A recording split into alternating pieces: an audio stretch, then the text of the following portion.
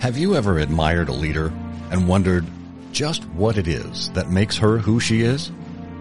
How he came to embrace the things that advanced him? Welcome to Timeless Leadership, where we look at the principles that define success. This is a show for leaders at all stages of their careers who aspire to understand what it truly means to be a leader. And who is a leader? John Adams said, "If your actions inspire others to dream more, learn more, do more, and become more, you are a leader."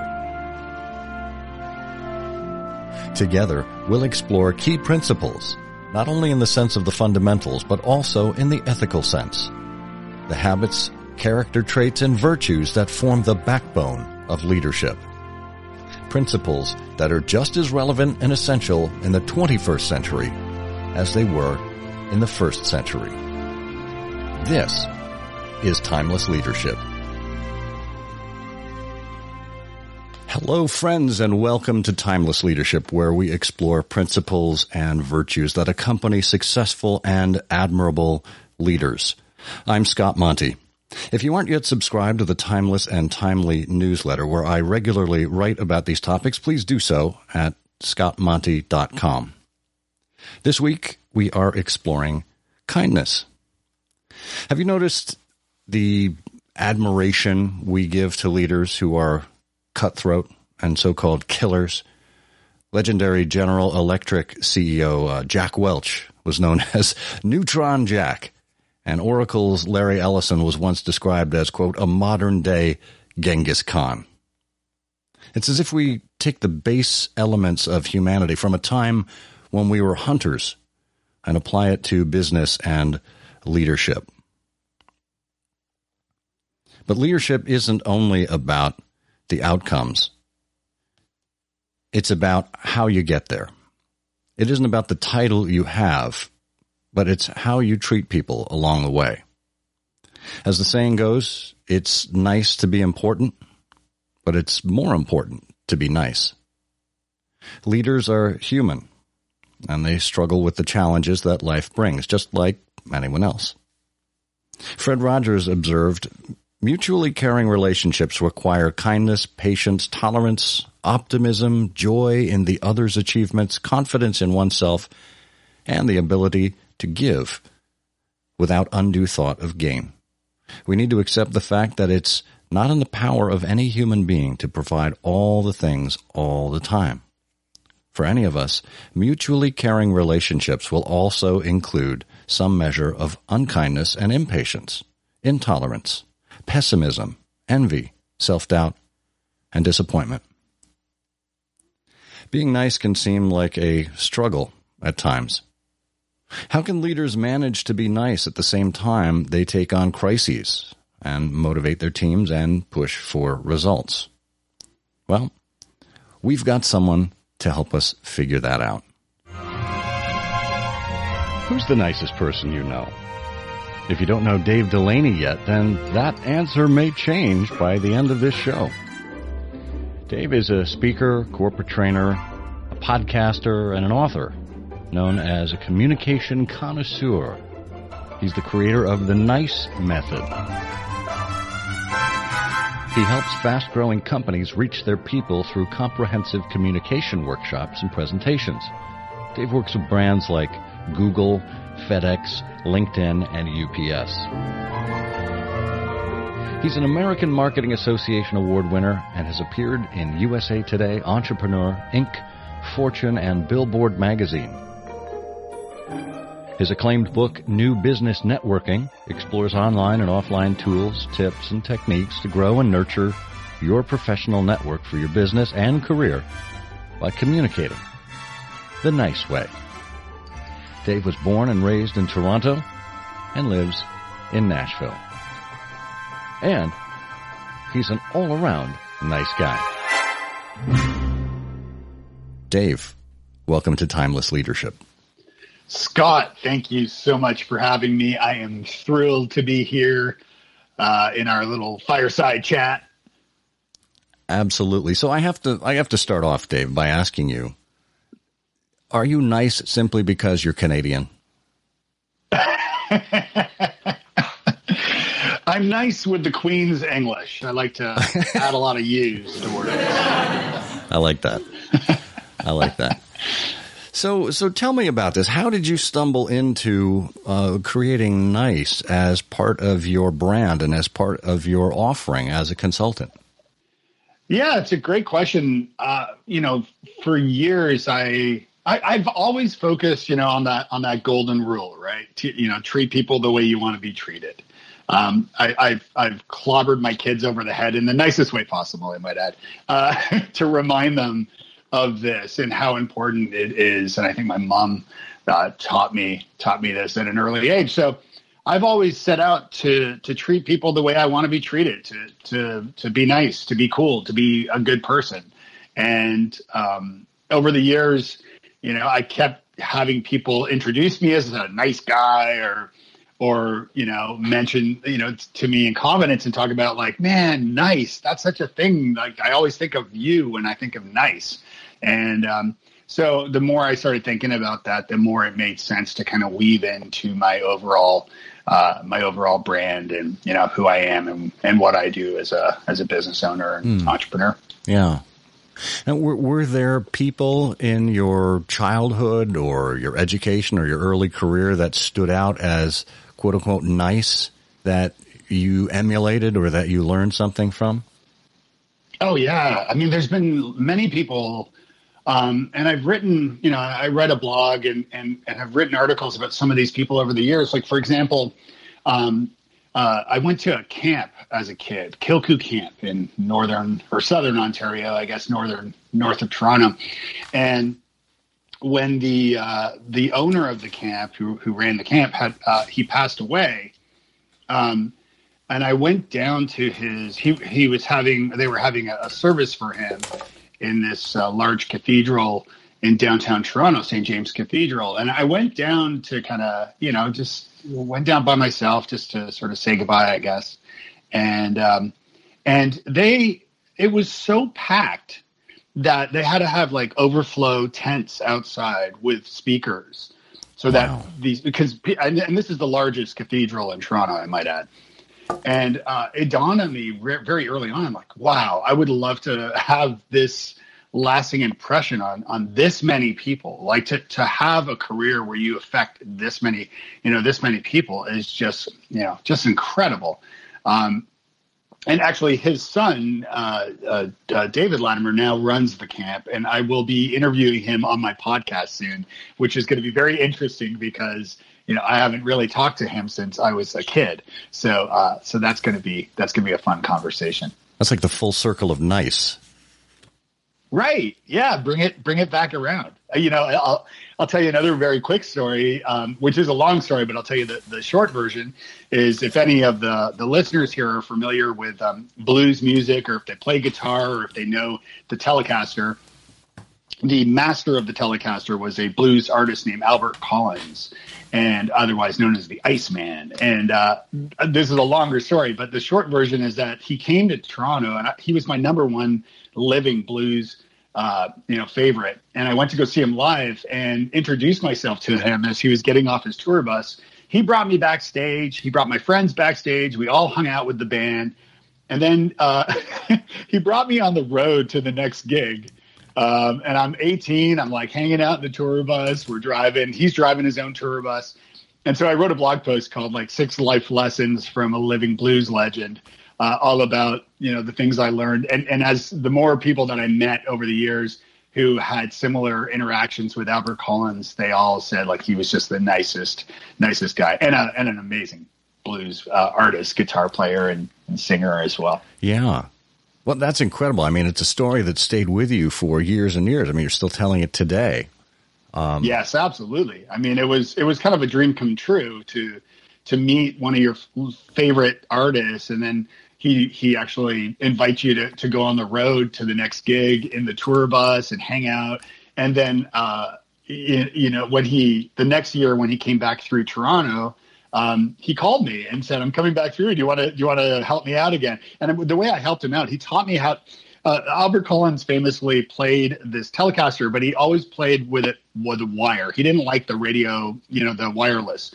But he was known for sometimes like getting really carried away with this chord where he would play in the audience. He'd play a solo, but there were times when, I think there was a story in Chicago where he exited during a guitar solo, exited the club, went next door, ordered a slice of pizza, and then walked back as he was playing his solo with hundreds of feet of patch cord behind him.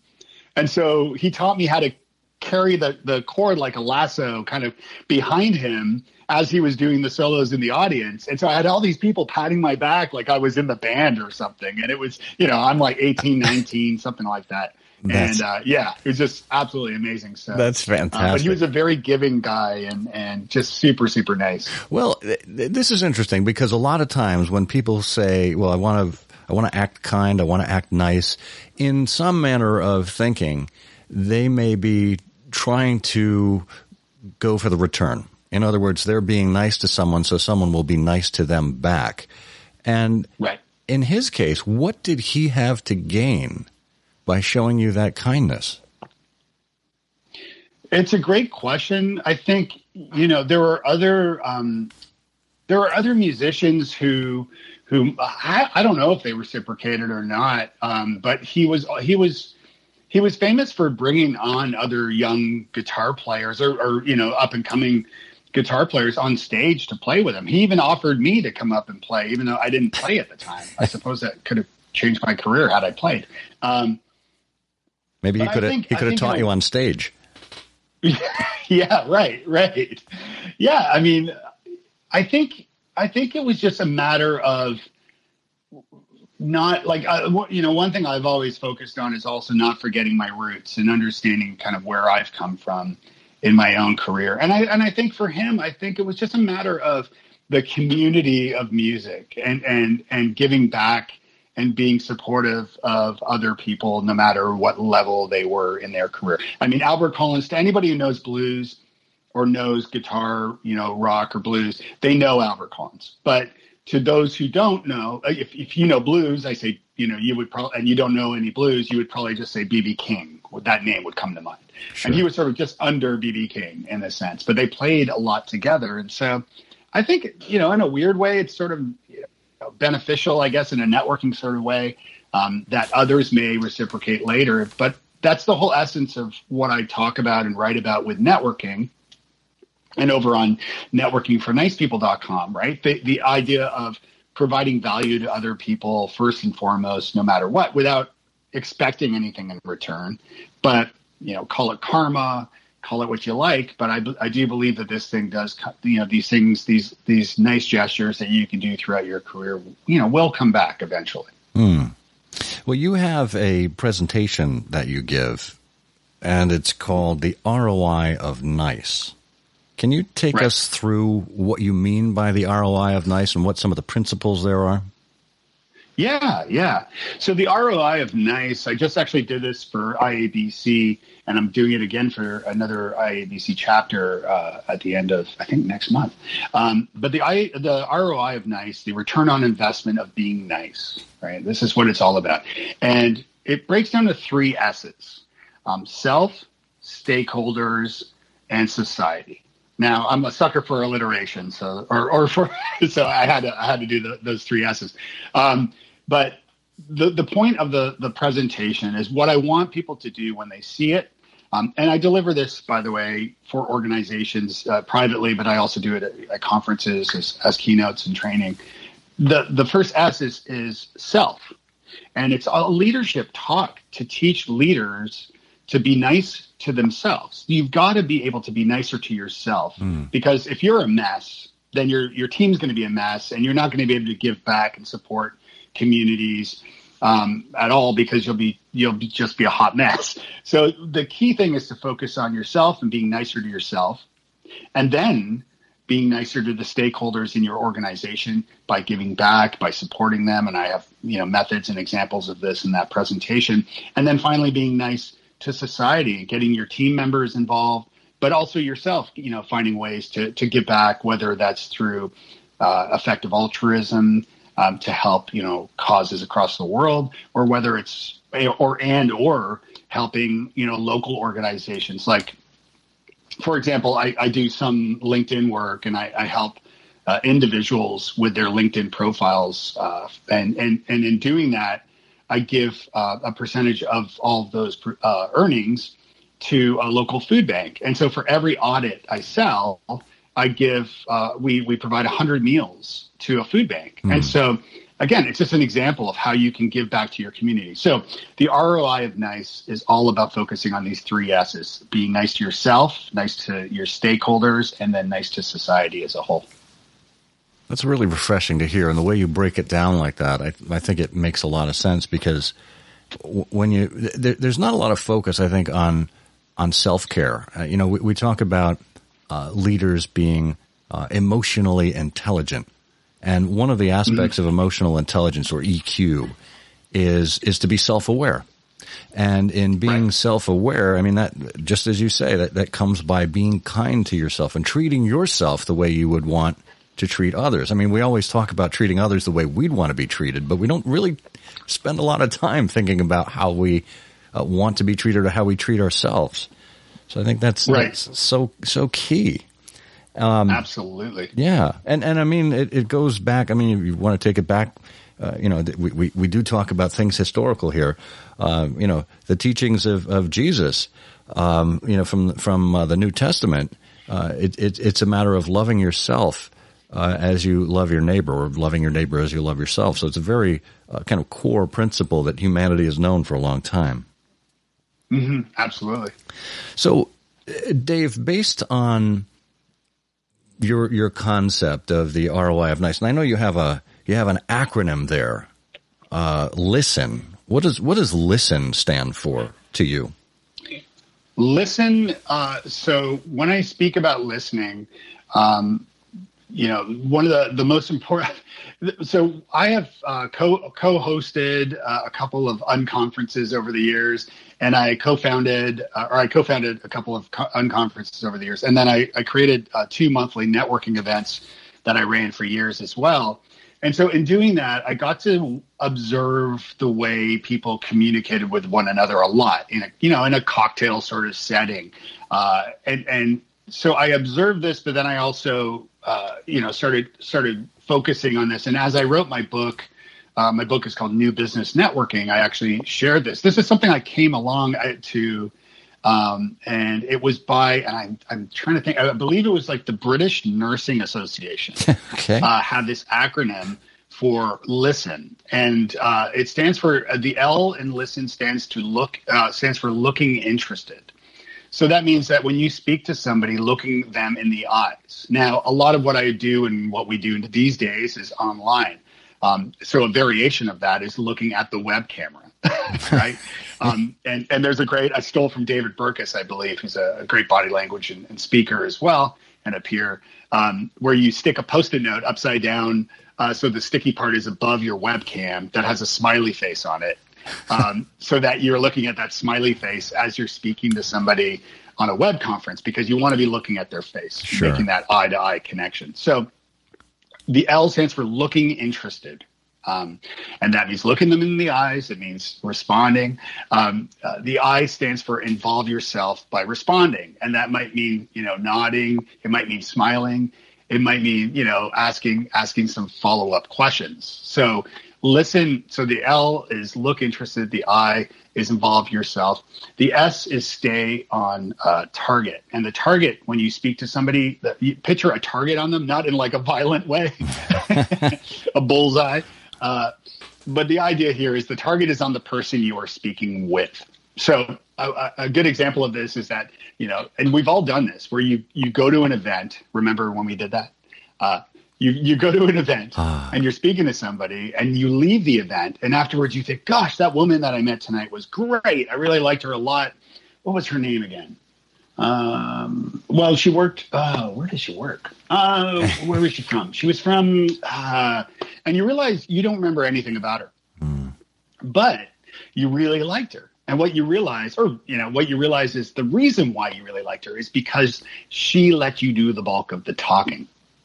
And when you do the bulk of the talking, so the idea here is the target is on the person you're speaking with, and let them do the bulk of the talking. And you can do that by asking open-ended follow-up questions like, how did that make you feel? Or what did you do next? Or, something like that. And then where am I at? The E is empower that person. And so, make them feel great.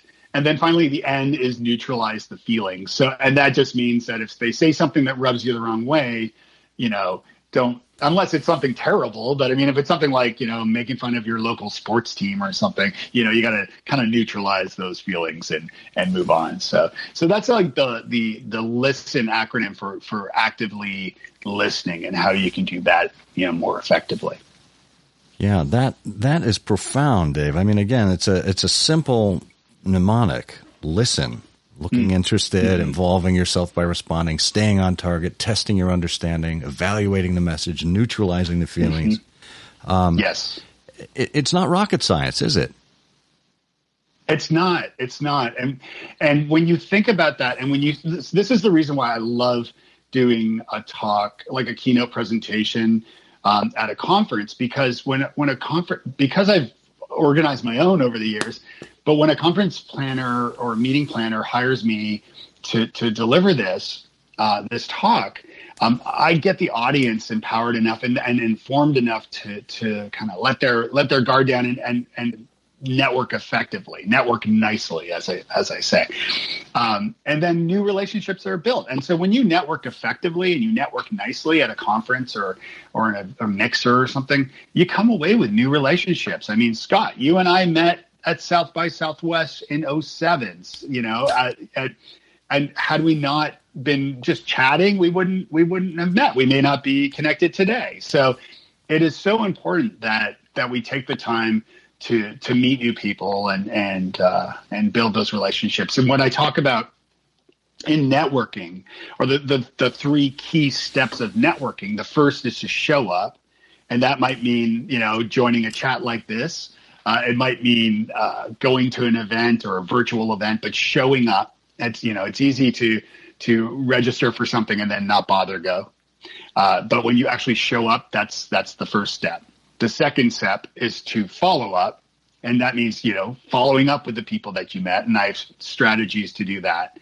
And then catch up is the third point, which is 6 months later or a year later, when that conference is coming back around, that's a perfect time to reach back out to that person to say, hey, I thought we should catch up before the next conference, or before, or if you're going this year, let's make sure to catch up over coffee when we're there in person. So, these are the three important steps to networking. That's fantastic. Again, with the three, you're like you said it yourself. You're a communication connoisseur. Show up, follow up, and catch up. I love that. Yes. Love that. Very easy to remember. Dave, I do remember meeting you at South by. I mean, it was my first time there, so it's it was very impressed upon my brain. But I had a secret weapon that you probably recall. One of the ways I made people remember me on that very first visit, there was a guy by the name of Joey Avila, who is known as the accordion guy on Twitter and across the web. And I play the accordion. So I asked Joey if I could borrow his accordion. And he's like, yeah, whatever. And he gave it to me on the sidewalk at South by, right outside of a restaurant. And I started jamming on it, and a little crowd gathered around, and it was fun. It was just one of those unexpected moments. But again, it was different, and it stood out, and it was a nice experience for everyone. And it sure was. I have the photos to prove it. I know you do. You're behind that, so I have you to thank for that. So let me ask you this: when you talk about this acronym, LISTEN. Looking interested, involving yourself, staying on target, testing your understanding, empowering and neutralizing.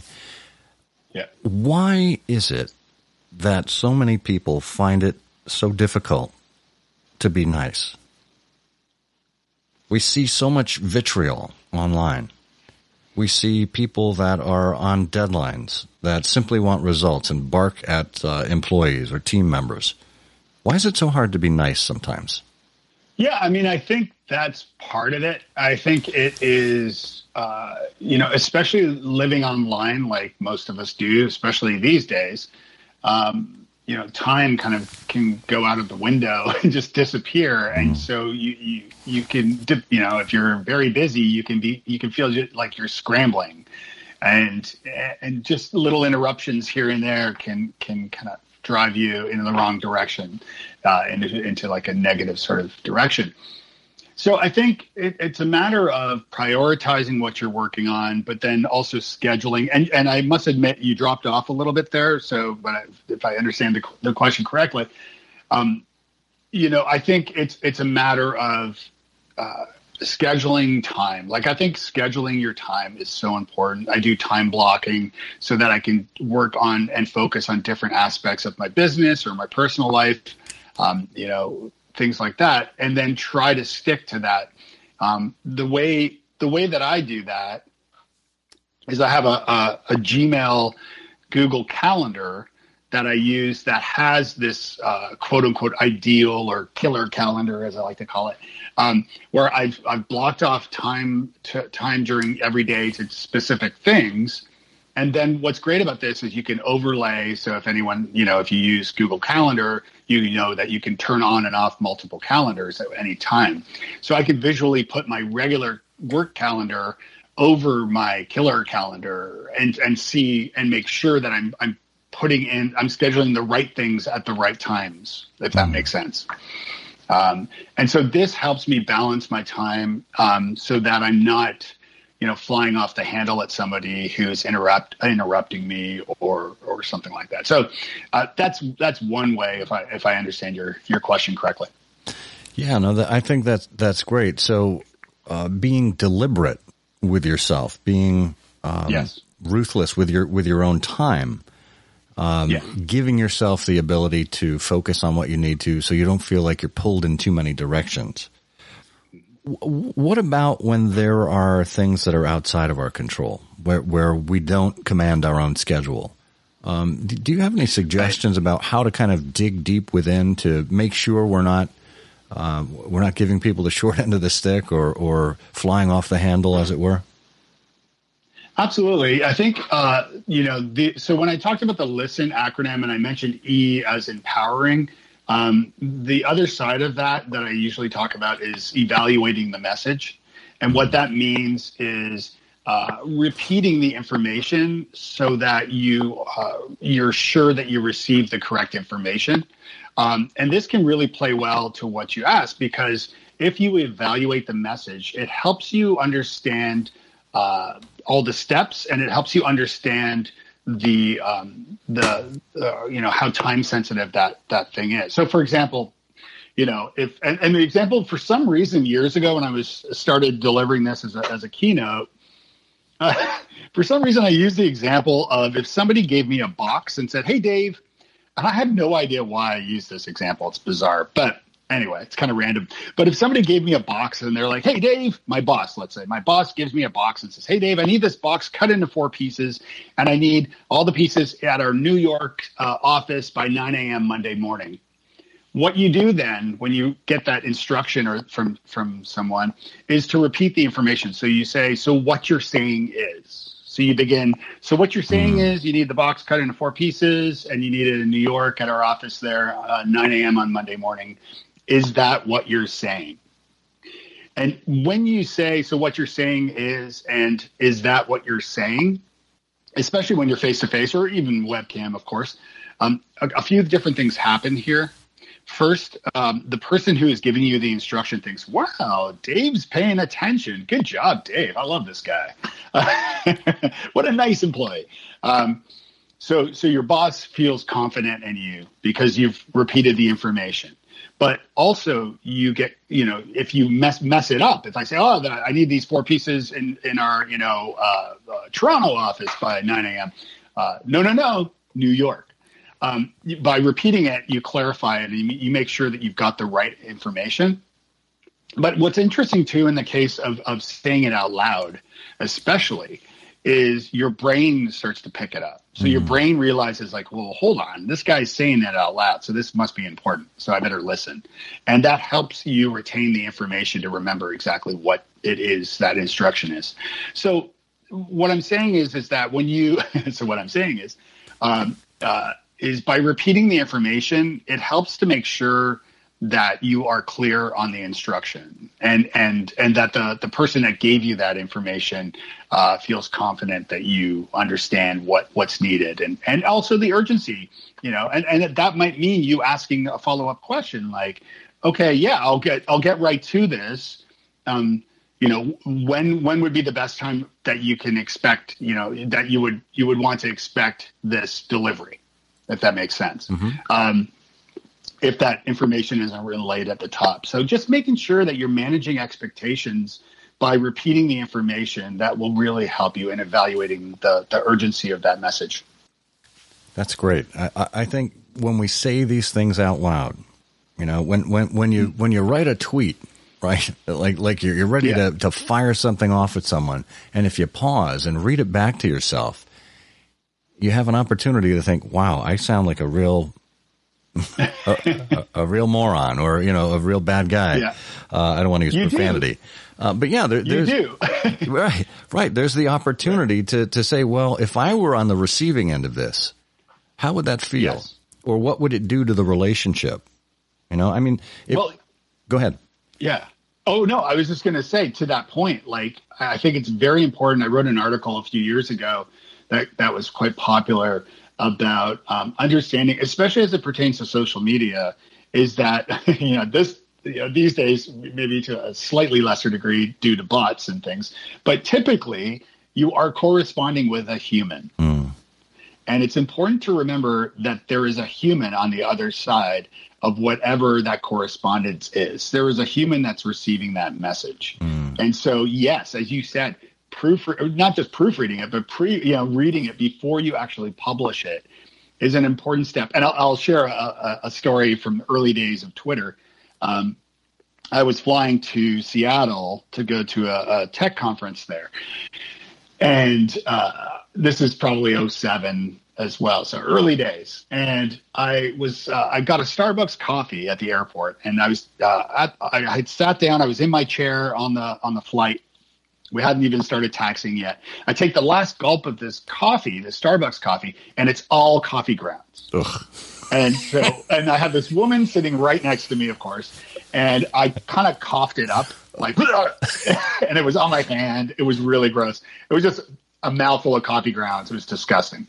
And it had sort of spat up on my hand, and it's kind of, on the cup, and it was gross. So I did what every early social media, whatever you want to call me at the time. But I took a photo of it using TwitPic. There's a little, before Instagram. I took a photo of it and I tweeted it to @Starbucks and say, hey, @Starbucks, something to the effect of you may want to retrain your baristas on, how not to have coffee grounds in the cup, or it was something snarky. Mm-hmm. So I get to Seattle, I'm attending this conference, and of course, Starbucks is exhibiting. Starbucks is there as a sponsor. So I go over and introduce myself to the guy standing there for Starbucks, and I said, oh hey, and I wasn't there to complain or anything, but I said, the funny thing happened on the way here, and he looks at my name badge and goes, yeah, Dave, I saw your tweet. I am at Starbucks. And I just sank in I was just wow. Oh, I'm so sorry for calling you out that way. So again, thinking, keeping in mind that when you do correspond, even with a brand, a logo, this of course is a good argument for using your actual face as the Twitter profile, which, by the way, folks, Scott Monty is featured in my book, New Business Networking, because they used Scott used his face when running digital for Ford, so that I knew that when I was talking about Ford or tweeting about Ford, I was tweeting to Scott. And so that is a great way of connecting and humanizing your brand, is having that person there. So that's a great story, Dave. And thanks for the shout out. Yeah. I'm reminded of an old story, and it's a true story about Abraham Lincoln. It was shortly after the Battle of Gettysburg, and he wrote a letter to General George Meade. Now, Meade was not known for being really responsive to Lincoln and Lincoln's wishes in the war, and he was notoriously gun shy, not literally speaking, but he was just very conservative, and Lincoln wanted to end the war as soon as possible. And of course, Gettysburg was a defeat for the Confederates, and Lincoln wanted Meade to pursue General Robert E. Lee and his troops, and Meade didn't. So Lincoln wrote him a letter expressing his profound disappointment, and basically expressing that he had reservations about Meade's leadership ability. And Lincoln took this letter and he folded it up and he put it in a drawer and he never sent it. And for Lincoln, it was a cathartic moment. He needed to get the frustration out in some manner, right? So he put it down on paper. But he knew if he sent that letter, even if he eventually would and did fire Meade, it would destroy the relationship between them. Even though there was a little bit of friction already, he didn't want to completely obliterate what he had there with his team. And I think about that today and how easy it is to fire off that tweet. There was an instance not too many years ago where there was a PR representative who was getting on a flight to Africa, and she wrote something disparaging about HIV.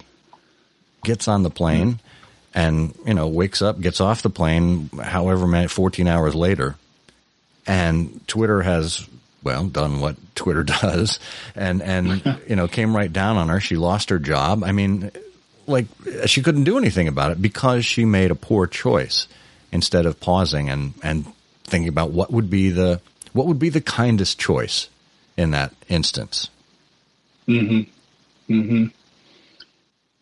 This is the power of pausing and slowing down a little bit, and again thinking about I have had an issue with a large major coffee brand, not Starbucks, it's a different one, and have written and deleted a tweet to them over and over again. Okay. Because I keep talking myself out of it. I'm like, well, what's the point? The short version is I was trying to work with a coffee brand to send coffee to a nursing home where my dad resides in Canada, which I can't cross the border, of course, at this time. So I can't even go visit him. So I wanted to, buy all the nursing staff, a round of coffee and donuts and things. And I was trying to coordinate this. But anyway, I digress. But I haven't been, created a fuss about it because, what's really the point at the end of the day?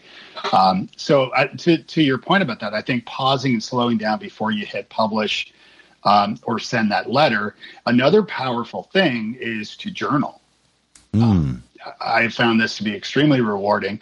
And it's something that I've picked up again over the last couple of years. I'm not doing it quite as frequently as I'd like, but when you journal, it's kept private to yourself. And so you can just say whatever you want in your journal.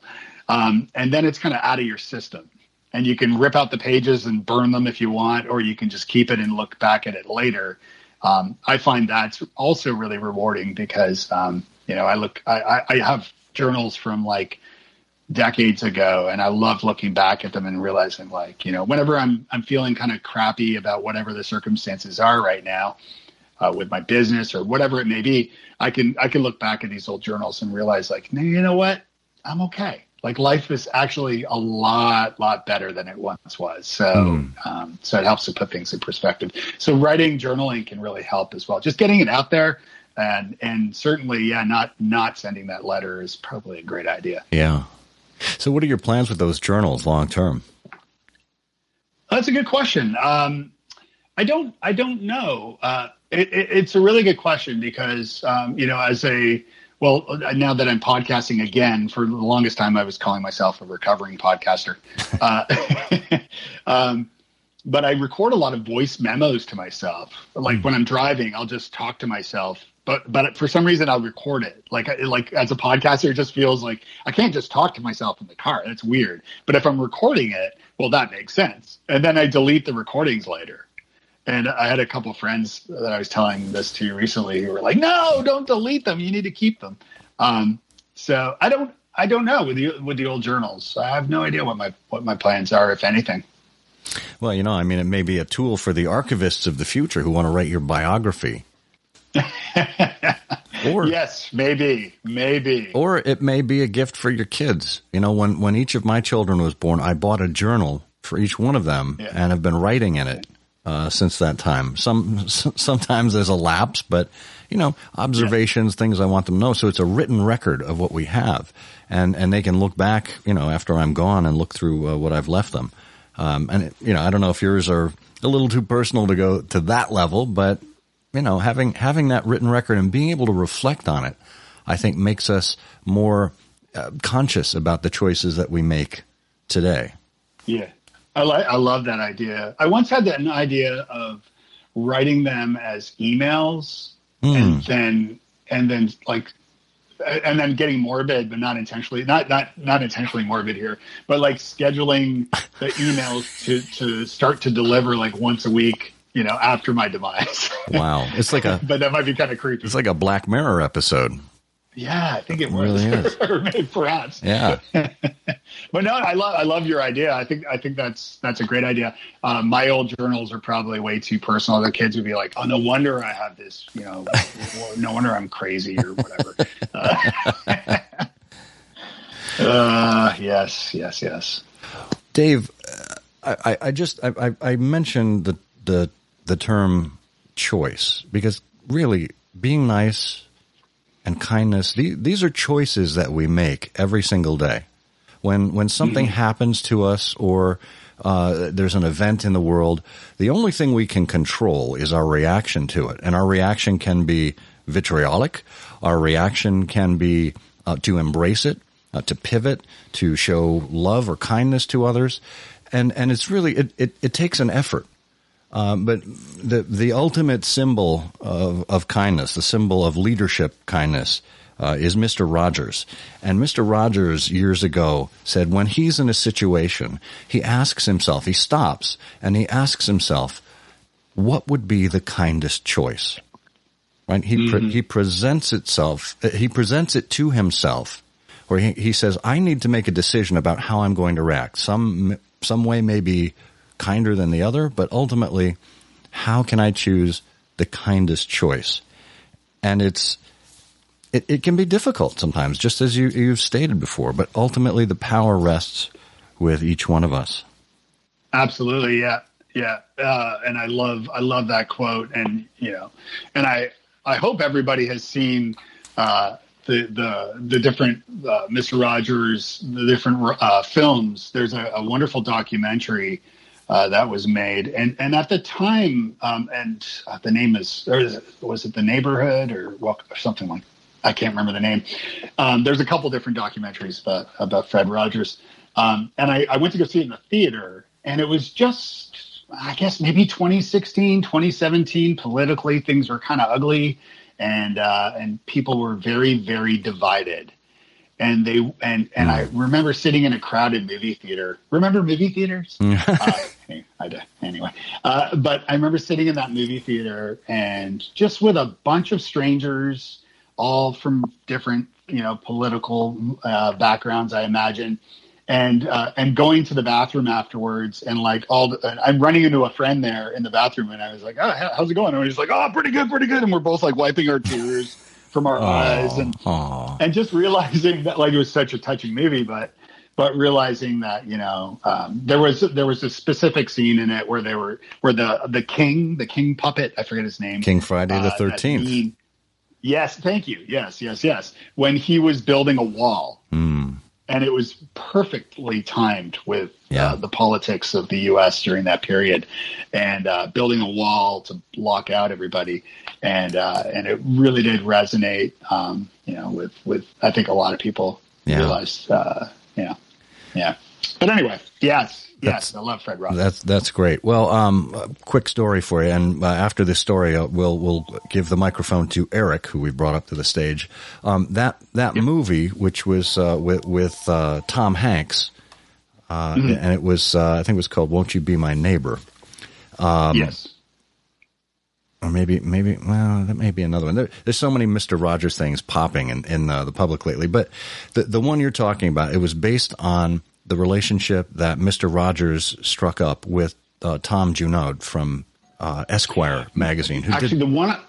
Go ahead. Oh, I'm sorry. You dropped off there. The one I was talking about was actually a documentary. But I know the one you're talking about, and that was also an amazing film. Yeah, so I think that is "Won't You Be My Neighbor." That's the documentary. Got it. Yes. The one with Tom Hanks was the one with Tom Junod, who is a journalist. He did a really strong piece about Mr. Rogers in Esquire magazine in 1998, I think, and it was called "Can You Say Hero?" And there's one excerpt out of that I want to share because again, kindness and being nice, it's all about making choices. And Mr. Rogers made a number of choices in this particular instance. He was born with cerebral palsy. Cerebral palsy is something that happens to the brain. It means you can think, but sometimes can't walk or even talk.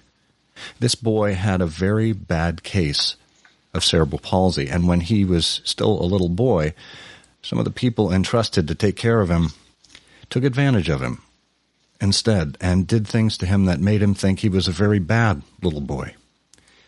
Because only a bad little boy would have to live with the things he had to live with.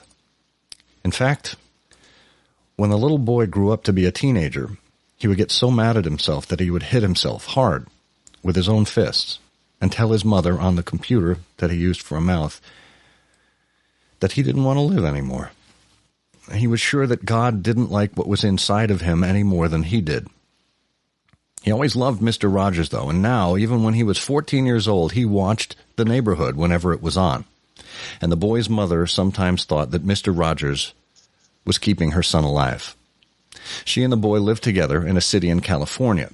And although she wanted very much for her son to meet Mr. Rogers, she knew that he was far too disabled to travel all the way to Pittsburgh. So she figured he'd never meet his hero. Until one day, she learned through a special foundation designed to help children like her son that Mr. Rogers was coming to California, and that after he visited the gorilla named Coco, he was coming to meet her son. At first, the little boy was very nervous simply by the thought that Mr. Rogers was going to visit him. In fact, he was so nervous that when Mr. Rogers did visit, he got mad at himself and he began hating himself and hitting himself, and his mother had to take him into another room and talk to him. Mr. Rogers didn't leave, though. He wanted something from the boy. And Mr. Rogers never leaves when he wants something from somebody. He just waited patiently.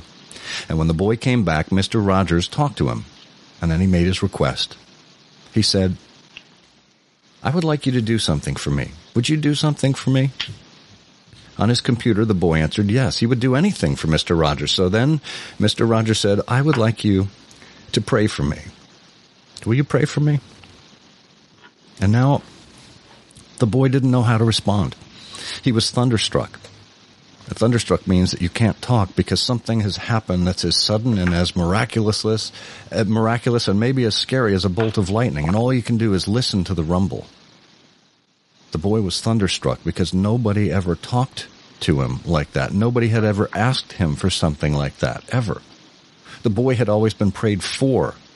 The boy had been the object of a prayer, and now he was being asked to pray for Mr. Rogers.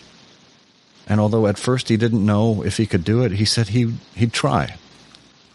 And ever since then, he keeps Mr. Rogers in his prayers and doesn't talk about wanting to die anymore because he figures Mr. Rogers is close to God. And if Mr. Rogers likes him, that must mean God likes him too. Just a profound story there about Mr. Rogers and the choices that he made and how he spoke to people, how he treated people, how he decided to be kind and make the kindest choice. Long-time listener, first-time caller. And I was curious, is there any kind of research being done on niceness and leadership or niceness and performance in the business setting by, the business schools or, Harvard Business Review? Is anybody doing that kind of research? It's a great question. And to be honest, I don't know off the top of my head, but what I would recommend is, and somebody who is near and dear to so many hearts, and that would be Brene Brown. Brene is obviously just such an amazing author and speaker, and podcaster now as well. And part of her sweet spot is research. And so she does do a lot of research into this type of thing and into, the use of empathy and leadership. So I would recommend Brene Brown's work to refer to any studies, off the top of my head. Okay, great. Thank you. Yeah, Thanks, Eric. That's a great question, Eric. Yeah. There's a piece on the U.S. Chamber of Commerce Foundation that's the business case for kindness, and they mention a few studies. There's a 2016 study from PwC from their CEO survey that finds that kindness increases employee commitment to the organization. It eliminates communication barriers, it minimizes negative competition among staff, and strengthens relationships with business partners and investors. And there's probably at least a half dozen other studies on that page as well. What I'll do, Eric, is I will put that in the show notes on timeless.zealous.com. And for anyone who is a premium subscriber to the Timeless and Timely newsletter, I will be posting this podcast episode to the newsletter along with links from the show, including to Dave's sites and that Chamber of Commerce study. It looks like we have a question coming from Matt. Matt, welcome to Timeless Leadership. Hi, Scott and Dave, and hi, Eric, as well, and everyone listening. Just had a quick question for our host and also our guest speaker today. What, in each of your own perspectives, is your best tip or your number one tip for fostering kindness in every relationship and person that you deal with in your working lives, in your personal lives, just across the board? Dave, what do you think? What's your tip for what you do with every relationship that is that you want kindness or niceness based at the core? Yeah, and it's a great question, Matt. I think, and I mentioned the word empathy, and I think empathy, if we can all lead with empathy, the world would be a lot better place. And again, that's putting yourself in the shoes of anybody that you're interacting with. Whether it's online or offline, in person, whatever. It's really just thinking what they might be going through. I think a lot of the negativity that we run into, especially on social these days, I think taking a step back and thinking especially when you hear negative stories or sensationalist news stories and things like that, is just pause and think, why am I getting this information and what is it all about and what's the purpose? So putting yourself in the shoes could be like in an empathetic way, but also in a way just to study the information and where it's coming from. I've been a big fan of Noam Chomsky's work, and I read Manufacturing Consent when I was a kid, so I know I'm kind of getting into sort of the misinformation and disinformation campaigns and things that take place online. But I think it's similar to even just a misunderstanding with a colleague, because if you stop, pause, as we talked about a little bit here today, and then put yourself in the shoes of that person or that organization to decide what's in it for them. Why are they approaching this topic in this way? You can kind of pause and reflect on that, and that can stop you from either retweeting a piece of misinformation or sensationalist news or whatever. And it can also stop you from responding in a negative way to somebody who says something that pushes your buttons. I think it's very important to always pause and put yourself in the shoes of the person. That doesn't mean that they're not wrong. They could be wrong.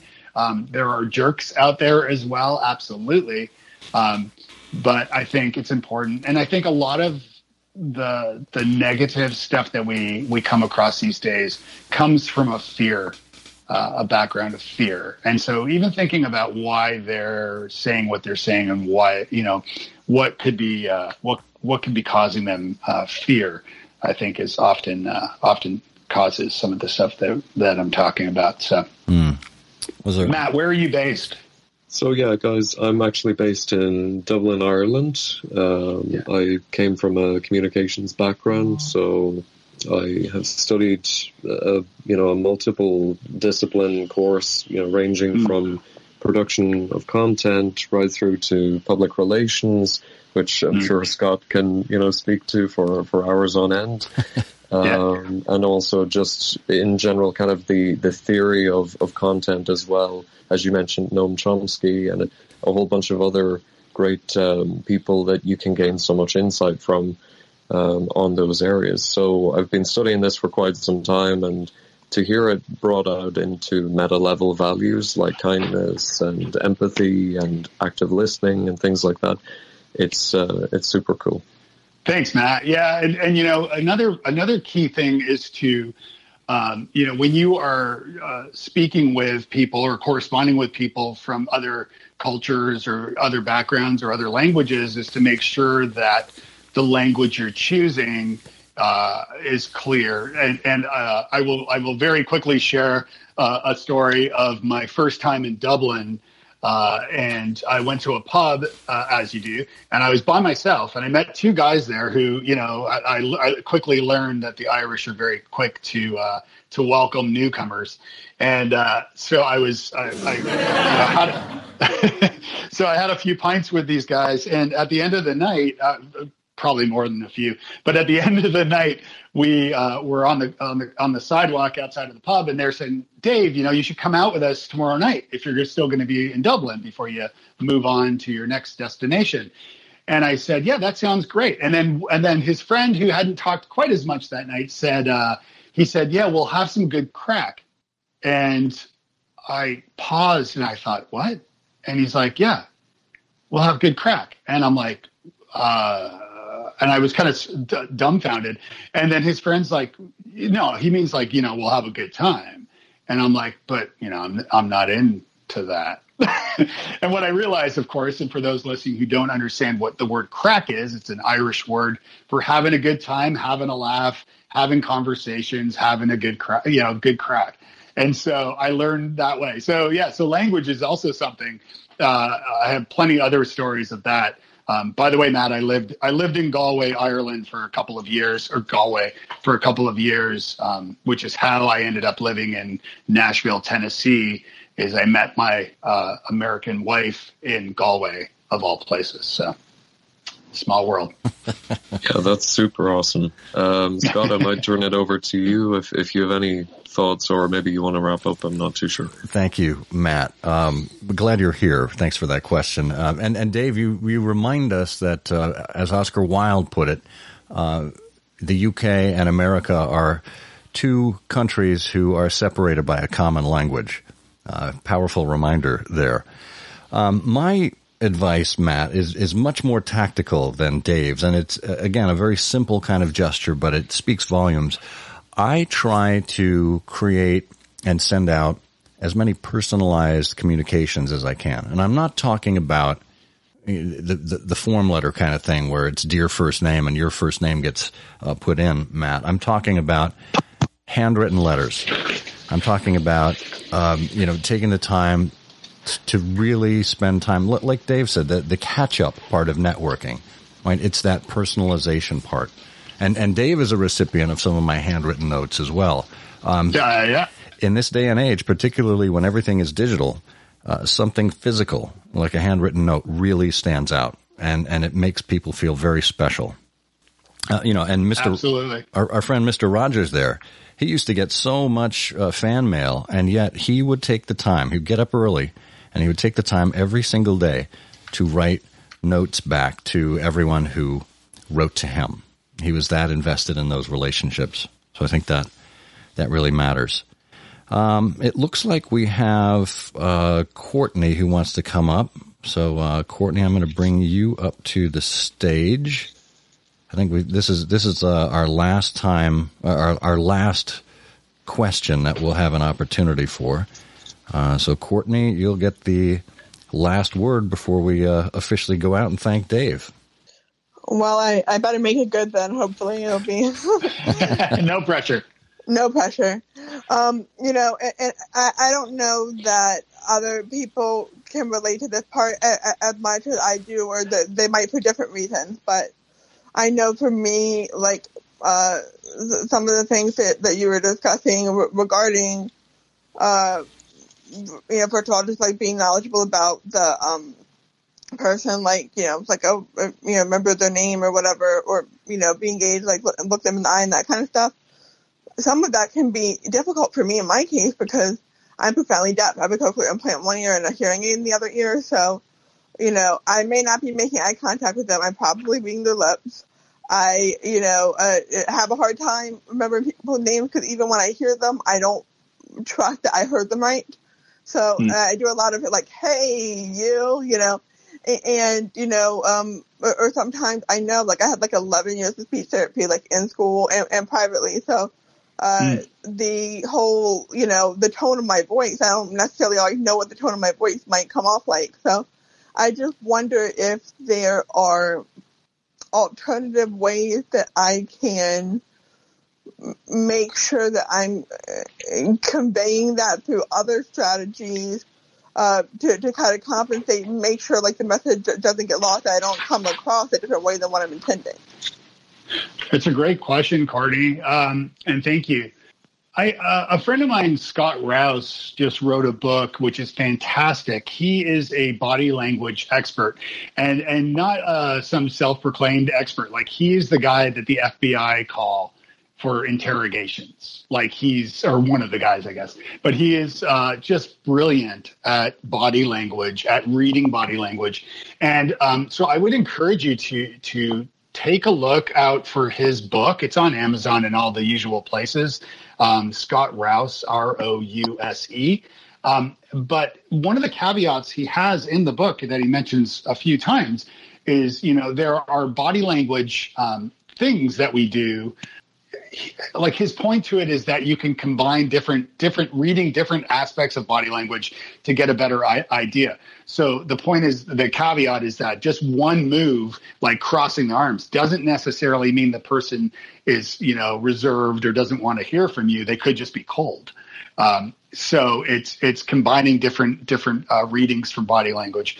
Yeah, so I hope that helps. Scott, I know you've written about, with like your experiences with tinnitus and some other things. So I will pass the mic to you too. Yeah, I mean, I've got a hearing disability. I wear hearing aids. It doesn't completely compensate for it, and it doesn't bring my hearing up to full scale. So there are times when it might seem like I'm ignoring people or like I'm disinterested, and it's not. It's just that either I haven't heard or I can't hear because it's a noisy environment. And the technology is improving over time, thank goodness. And now we have so many different methods of communicating. You know, when I was a resident assistant in college, I had a student who lived on my floor who was profoundly deaf. And he would call me on the phone every once in a while. And he had the teletype operator who, you know, he had the terminal in his room, and he would type it out. And then the operator would read it to me. And then I would respond to the operator, and then she would type back to him. It was a very clunky way of doing things, especially when you consider all the technology we have at hand now. But it gave me great empathy for people with hearing disabilities because there's so much nuance in sound.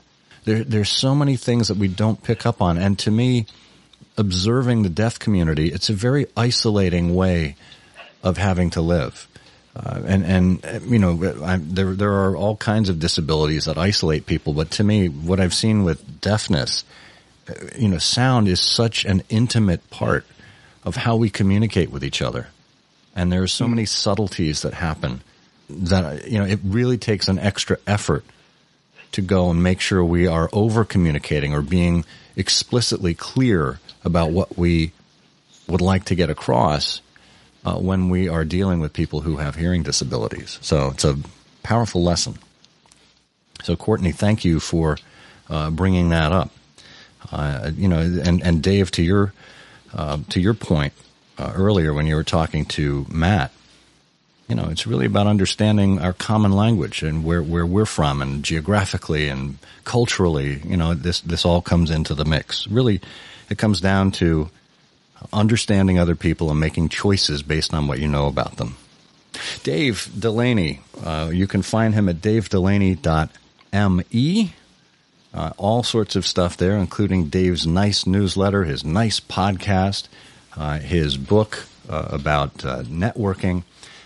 Make sure you check that out. We'll have the show notes and the recorded version of this program in the Timeless and Timely newsletter tomorrow for our premium subscribers. Dave, any last words before we sign out? Be nice. Be nice. I love it. Well, Dave, thank you for being here. Thank you, Scott. It was a pleasure. Thanks, everybody.